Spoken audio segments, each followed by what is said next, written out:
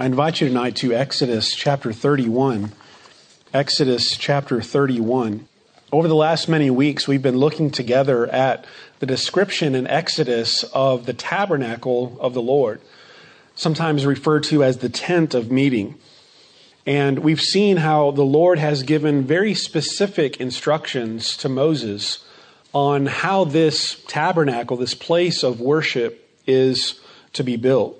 And while we are very much removed from the setting of ancient Israel and the worship at the tabernacle or the temple, I think we've seen that we've learned some things about who the Lord is and some things about what's important to the Lord in his description to Moses of how this tabernacle is to be built.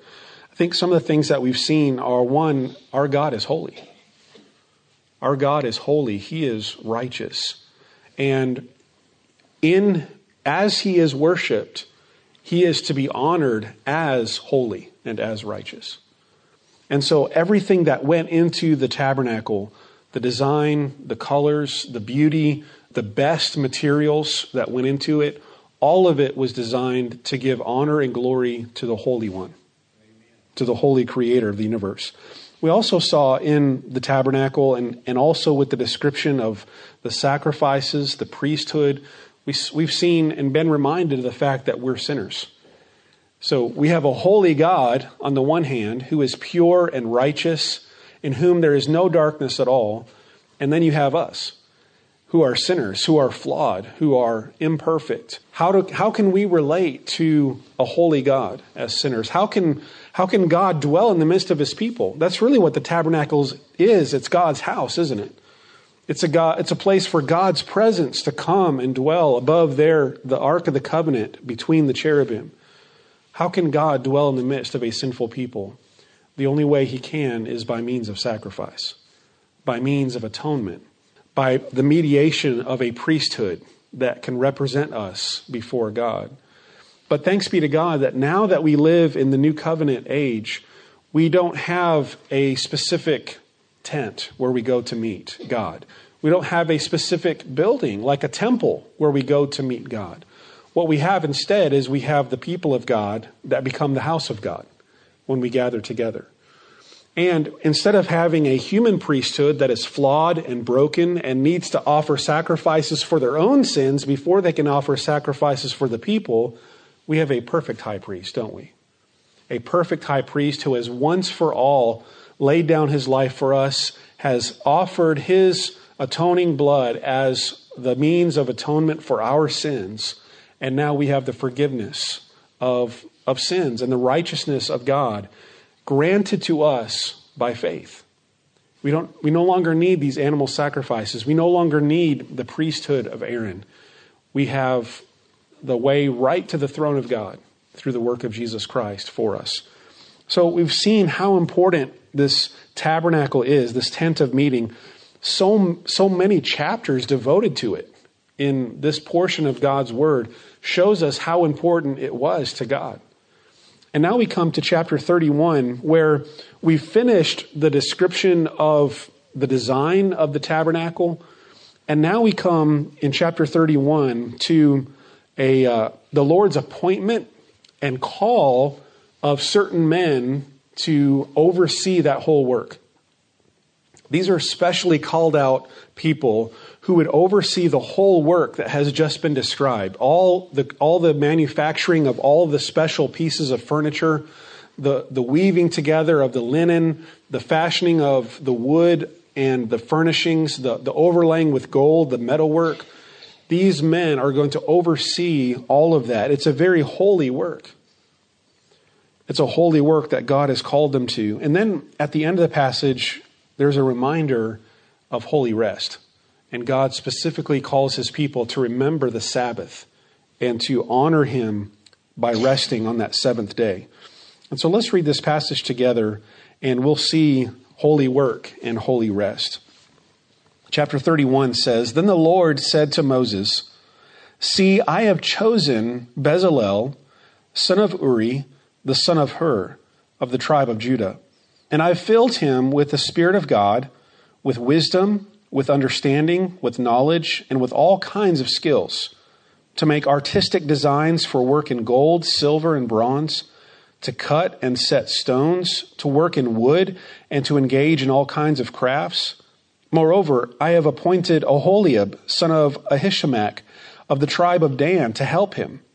Also, I have given ability to all the skilled workers to make everything I have commanded you: the tent of meeting, the ark of the covenant law, with the atonement cover on it, and all the other furnishings of the tent, the table and its articles, the pure gold lampstand and all its accessories, the altar of incense, the altar of burnt offering and all its utensils, the basin with its stand, and also the woven garments, both the sacred garments for Aaron the priest and the garments for his sons when they serve as priests, and the anointing oil and fragrant incense for the holy place.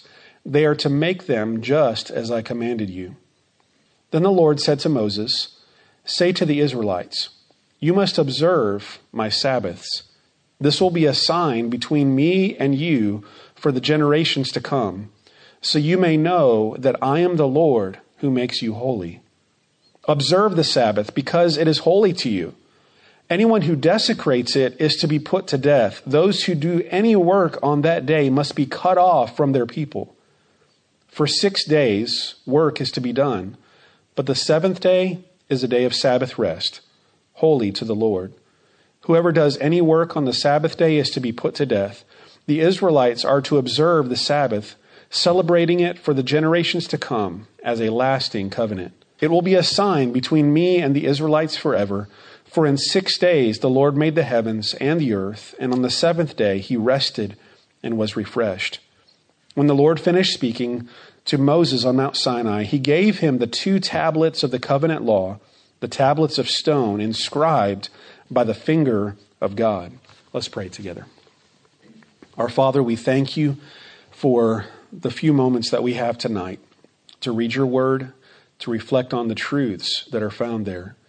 Lord, give us insight and wisdom. Give us understanding that we might know what this passage of Scripture is teaching us, how we might apply it and put it into practice in our lives. God, as you gave your Holy Spirit to Bezalel and Oholiab, we ask for your Spirit tonight to teach us and draw us into the truths of your word. So, Lord, bless this time, we pray. In Jesus' name, amen. In the first part of this passage, with the appointment of Bezalel and Oholiab, I think the point that this passage of Scripture is teaching us is that God calls and gifts people for his holy work. God calls and he gifts people for his holy work. As we look at these 2 men, Bezalel and Oholiab, they were uniquely chosen and called by God for this special task, weren't they? In verse number 2, it says, "See, I have chosen Bezalel, son of Uri." Literally there it says, "I have called him by name." And it is the idea of a special selection of God's choice upon an individual. Now, I hope to make some applications to us from these men and what they were doing on behalf of the Lord and his people. But before I make those applications, I do want us to understand that these men were specially called and fulfilled a special role in the history of God's people. So, in other words, whatever applications that I try to draw from this and apply to us, we're not Bezalel and we're not Oholiab. They had a special calling from God for this task. They had special unction, anointing from the Lord with the giving of his Spirit for this task. He blessed them over and above, I believe, their natural abilities to engage in this task. So we're not Bezalel, we're not Oholiab. They were special, unique for this occasion. But I do think that there are some things here that are very insightful for us to understand, even as new covenant believers. And one of the things that I think that this passage teaches us through these men is that one does not need to be an appointed or an anointed priest or an ordained clergy to engage in holy work for the Lord. I think sometimes we fall into the trap of thinking there's ordinary work and then there's holy work. And the holy work is like being a pastor or a missionary or an evangelist or some kind of full-time service. But other work is just regular work. It's not holy work. And what I think is interesting about this passage is that these men were specifically called by God to this service, but it wasn't called to preach, was it? They weren't called to preach. They weren't called to be a missionary. They weren't called to be an evangelist. They weren't called into what we might consider are like full-time holy occupations, like Aaron and the priests. So you have Moses, who's specially called by God to be the leader. You have Aaron, that we've just looked at, is specifically called by God to serve as the high priest, and his sons were set apart to serve as priests and mediators between God and his people. Those are what we think of as more holy occupations. But here's Bezalel and Oholiab, and what were they good at? They were good at working with their hands, weren't they? They were good at building things out of wood. They were good at designing things and melting and fashioning things out of precious metals. They were skilled in all kinds of areas, in artistry, in making beautiful things. They were very talented individuals. And then I believe God, even over and above that, blessed them with super talent to be able to complete this project. But they were men who engaged in what we would consider as blue-collar work, right? Working with their hands. And yet, God says, this is holy work. This is holy work. These men weren't from the tribe of Levi. They weren't called as priests. Bezalel is from the tribe of Judah. Oholiab is from the tribe of Dan. They're just what we might call ordinary individuals amidst the people of Israel, but they're called by God to use their talents and their abilities in this special service for the Lord. And so, in order to consider yourself engaged in holy work, it doesn't necessarily have to be what we would normally consider as holy occupations. These were men who were engaged in holy work. So all kinds of work, including artistic work and working with one's hands, can be regarded as holy work for the Lord, can't it? One of the commentators that I read, I think, made a really great point. He said this. He said, Bezalel and Oholiab may not have had the ceremonial anointing with oil of the priesthood, but they had the reality which it symbolized, the filling of the Holy Spirit. It is not only for what we might class as spiritual work that the Holy Spirit comes to equip us. He was there when the craftsman's drawings were made, when the wood was carved, when the carpentry was done. He was the inspiration of the weaver and the smith, the needleworker, the tailor, and the chemist. Wherever a willing heart commits itself to hear the call of God and to do the will of God, the filling of the Spirit of God may reverently be assumed. Helping and administration are as much his concern as healing and speaking in tongues. And he draws that from 1 Corinthians chapter 12. So sometimes we think of certain gifts as holier than other gifts, and yet we see here working with hands, doing beautiful work is holy work. It is work for the honor of the Lord. I think all work can be done in service to the Lord, and it should be done with excellence, shouldn't it? One of the reasons why God chose these men for this task is because they were good at what they did. We're talking about the tabernacle of the Lord, aren't we? This is the holy place. This is where God is going to put his presence. And so he's choosing people who are good at what they do and who will invest all of their effort in what they do. And then above that, he's going to super abundantly bless them by giving them his Spirit for that task. But all work in service to the Lord should be done with excellence and to the best of one's ability and to the best of the ability that the Spirit gives us in the accomplishment of that work. God gifts people with different abilities and talents for his service. God specifically anointed Bezalel and Oholiab for this service and bestowed on them wisdom and skill for the task. They were given the gift of God's Holy Spirit for this most important task. Now, here's the comparison and contrast between them and us. For Bezalel and Oholiab, they had a temporary special anointing by the Holy Spirit for this specific task. In fact, oftentimes in the Old Testament, when we see someone filled with the Holy Spirit, it is in that way. They are gifted with ability for a certain task. In the New Testament, in Christ now, in the New Covenant, we have not a temporary blessing of the Holy Spirit, we have a permanent indwelling of the Spirit, don't we? We have a permanent indwelling of the Holy Spirit. The Holy Spirit does not leave the children of God.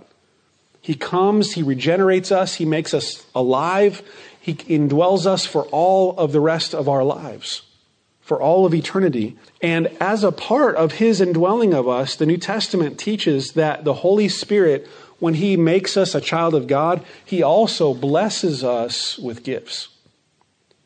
And according to the will of God, the Holy Spirit distributes different gifts and talents to the body of Christ, so that all of those different gifts and talents may be used in harmony for the sake of building up the body of Christ. Listen to what Paul says in Ephesians. This is from Ephesians chapter 4. He says, "To each one of us grace has been given as Christ apportioned it. This is why it says, when He ascended on high, He took many captives and He gave gifts to His people. So Christ Himself gave the apostles, the prophets, the evangelists, the pastors and teachers, to equip His people for works of service, so that the body of Christ may be built up, until we all reach unity in the faith and in the knowledge of the Son of God, and become mature, attaining to the whole measure of the fullness of Christ. Then we will no longer be infants, tossed back and forth by the waves, and blown here and there by every wind of teaching, and by the cunning and craftiness of people in their deceitful scheming. Instead, speaking the truth in love, we will grow to become in every respect the mature body of Him who is the head, that is Christ. From Him, the whole body, joined and held together by every supporting ligament, grows and builds itself up in love as each part does its work." And in other places in the New Testament, in 1 Corinthians 12, in 1 Peter, Romans 12, we see different listings of gifts that the Lord has blessed and given to His body. Whether that be teaching or administration, helping, ministering, generosity, all kinds of different gifts that God has given to us. Some of us are good with the use of our hands. We can fix things. We can build things. Some of us are good at public speaking. Others of us are good at just coming alongside and encouraging someone with a prayer or a word of encouragement. We're gifted at many different things, aren't we? And God has put us together here in the body. And all of those works and whatever we do can be done for the glory and honor of the Lord. And they can all be considered holy work. And so God calls and He equips His people for holy work. The second part of this passage, beginning in verse 12 through verse 18, we see that God provides for and He invites His people into His holy rest. God provides for and He calls, He invites His people into His holy rest. So we read in the last part of this passage that God reminds Moses that they are to observe the Sabbath and not forget the Sabbath day.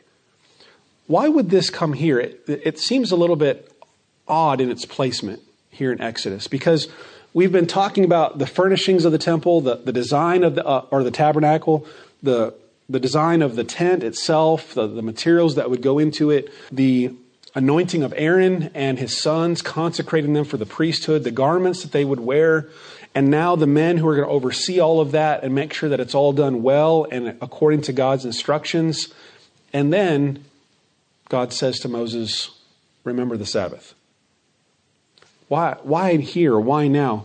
I think for a couple of reasons. One is, as a reminder to Bezalel and Oholiab and to all the people who are going to be engaged in this work, even though you are doing an incredibly important, holy work for the Lord in making these things and building the tabernacle, you must still take a day off once a week and honor the Lord.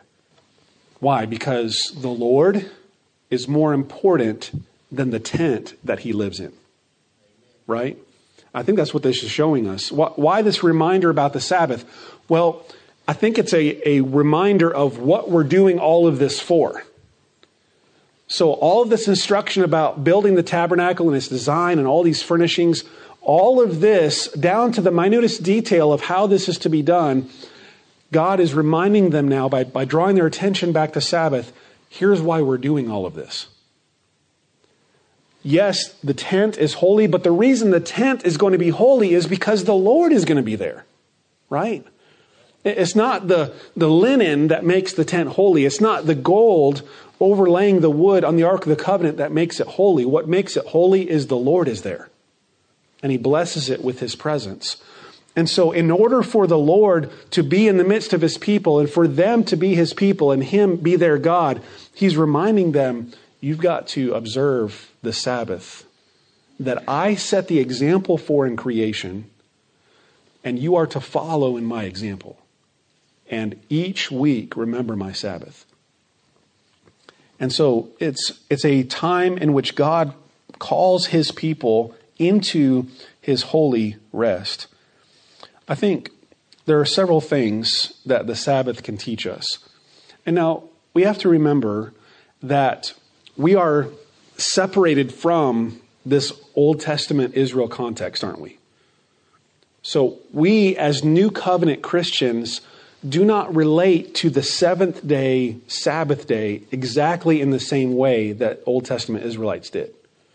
I think in the New Testament, especially in even what we're looking at now in Romans 14 and 15, and in Colossians 2, we see that the observance of special holy days, such as Sabbaths, are more matters of conscience for the Christian today under the New Covenant. But under the Old Covenant, it was not a matter of conscience. It was a matter of command. Under the Old Covenant, you had to specifically obey the Sabbath day and not do any work on the Sabbath day. If you desecrated the Sabbath day, you were to be put to death. That's not a matter of conscience. That's the matter of command, isn't it? So that's pretty serious. That's pretty significant. So we're separated from this context, but I think there's still things that we can learn about the Lord and about our relationship to the Lord from what the Old Testament scriptures teach us about the Sabbath. And one of those is that Sabbath is an opportunity to remember the Lord's work. Sabbath is an opportunity to remember the Lord's work. He says this in here, remember, in 6 days the Lord made the heavens and the earth, and on the seventh day he rested when it was done. So each Sabbath was an opportunity for the Israelite people, for us as his people, each time that we rest. It is an opportunity for us to remember the rest of the Lord when he accomplished his work of creation and then ceased from that work of creation. So it's a reminder to us of the Lord and his work. Sabbath is also an opportunity to obey the Lord, especially for the Israelites in this Old Testament context. The Sabbath was an opportunity to hear the word of the Lord and to put the word of the Lord into practice, to obey it. Now, in their context, there were specific instructions about how to obey the Sabbath. There were repercussions if you did not obey the Sabbath, pretty serious repercussions. It says, if someone desecrates the Sabbath, they're to be put to death. And not only put to death, they're to be cut off from their people. You think, well, how can you be worse than dying? Well, being cut off from your people has spiritual implications. And I believe implications for eternal destiny. So it's one thing to die a physical death. It's another thing to be cut off from the name of God's people. And so very serious consequences for those who would disobey the Sabbath. But it's an opportunity for them to honor the Lord by hearing his word and by obeying it, trusting him. Sabbath is an opportunity to rest in the Lord. And that's really what the original purpose of the Sabbath was, isn't it? To rest. That's what it means. The idea of Sabbath is to stop. To stop, to cease from working. And even though we are not under the same law application of the Sabbath as the Old Testament Israelites were, I think we still see a pattern in creation, don't we, that it's good for us to rest. It's good for us to rest. God designed for us to rest. You can't go on working day in, day out and expect to be refreshed and be encouraged and maintain your energy and your focus, God designed our bodies to rest. He designed our bodies to rest at night when we sleep, but he also designed us to have a certain rhythm to life and to take times off to rest and to refresh ourselves. But it was an opportunity for God's people to not just rest, but to rest in the Lord, to put their lives in his care. The Sabbath is an opportunity to identify as the Lord's holy covenant people. What is interesting about this passage is that it specifically refers to the Sabbath as a sign of the covenant. Now, when we think of a sign of the covenant, we think of something like the rainbow that God gave to Noah after the flood. God entered into a covenant with Noah and said, I will never flood the world again. Here's the sign. It's a rainbow. God entered into a covenant with Abraham and said, I'm going to choose you. I'm going to make you a great nation. I'm going to give you descendants as numerous as the sand on the seashore. God entered into a covenant with him, and the sign of that covenant was circumcision. Well, God has entered into a covenant now with the people of Israel at Mount Sinai. What is the sign of that covenant? It is the Sabbath day. And the interesting thing about circumcision was also required of the Israelite people, all the descendants of Abraham. But the thing about circumcision as a sign is it was a one-time act, wasn't it? Circumcision as a sign, as an identifying marker of being a part of the covenant people of God, it was a one-time act. But Sabbath was a perpetual act, wasn't it? So every week and every special feast day, every special feast that would come along, it was a reminder that you belong to God. And here's how you show that you belong to God. You honor him on his day, on his Sabbath day. And so it was a perpetual weekly sign of being the Lord's holy people. And if you notice what it says, observe the Sabbath in verse 14, observe the Sabbath because it is holy to you. And in verse 13, he says, this will be a sign between me and you for the generations to come, so that you may know that I am the Lord who makes you holy. How is it that we are a set apart, sacred, holy people of God? It's because God has made us such. God has called us to himself. He's made us his holy people. And the Sabbath was an opportunity for the Old Testament Israelites to honor the Lord and remember their covenant relationship that they shared with the Lord. And it was a perpetual sign, a frequent marker and reminder that they were in fellowship with the Lord. The Sabbath also is an opportunity to trust the Lord's provision. The Sabbath is an opportunity to trust the Lord's provision. Do you remember when the Sabbath really got its first put into practice opportunity with the Lord's people was when they were coming out of Egypt and they needed food. And God provided manna for them. But he didn't provide manna for them on the seventh day. Why? Because they were supposed to rest. But what did he do? He provided double. He provided enough for them on the sixth day that it would last through the seventh day. In other words, they had to depend on God, didn't they? They had to depend on God. They had to trust God. And in resting, they had to remember that ultimately it's not up to me and my powers to take care of myself. Ultimately, it's up to the Lord to take care of me. And he will provide for me. Sometimes when we overwork, it's because we think, if I don't do it, who's going to do it? If I don't get it done, then all these things are going to happen. The repercussions are going to happen. Sometimes we work ourselves thinking that it all depends on us. But when we rest, we remember to depend upon the Lord. And that he is the one who ultimately provides for us and our needs. So I think this passage, both parts of this passage call us to two areas of our lives in which we can seek to be God's holy people. We can be God's holy people in our work, and we can engage in holy work. And holy work is not just what we might call spiritual occupations or holy occupations. Any work that is done to the honor and the glory of the Lord can be holy work. We also see here that we are called to a holy rest, to depend upon the Lord, to trust in His provision, to remember His great works that He has done in the past. It is an opportunity to trust and to rest in Him. And so I hope that this passage will remind us, teach us that the work that we do because the Lord enables us to do it, and we do it for His honor. And the rest that we engage in, we rest because it's a gift from the Lord, and like work, we do it for His honor. And so holy rest and holy work. May we as God's people engage in that, as God's people did so long ago. Let's bow in prayer together. Our Father, you are holy. You are righteous. You have graciously made us your covenant people. Not that we deserved it, not that we had done anything to earn it. But Lord, out of your love and your grace, you called us to yourself and you made us your holy people.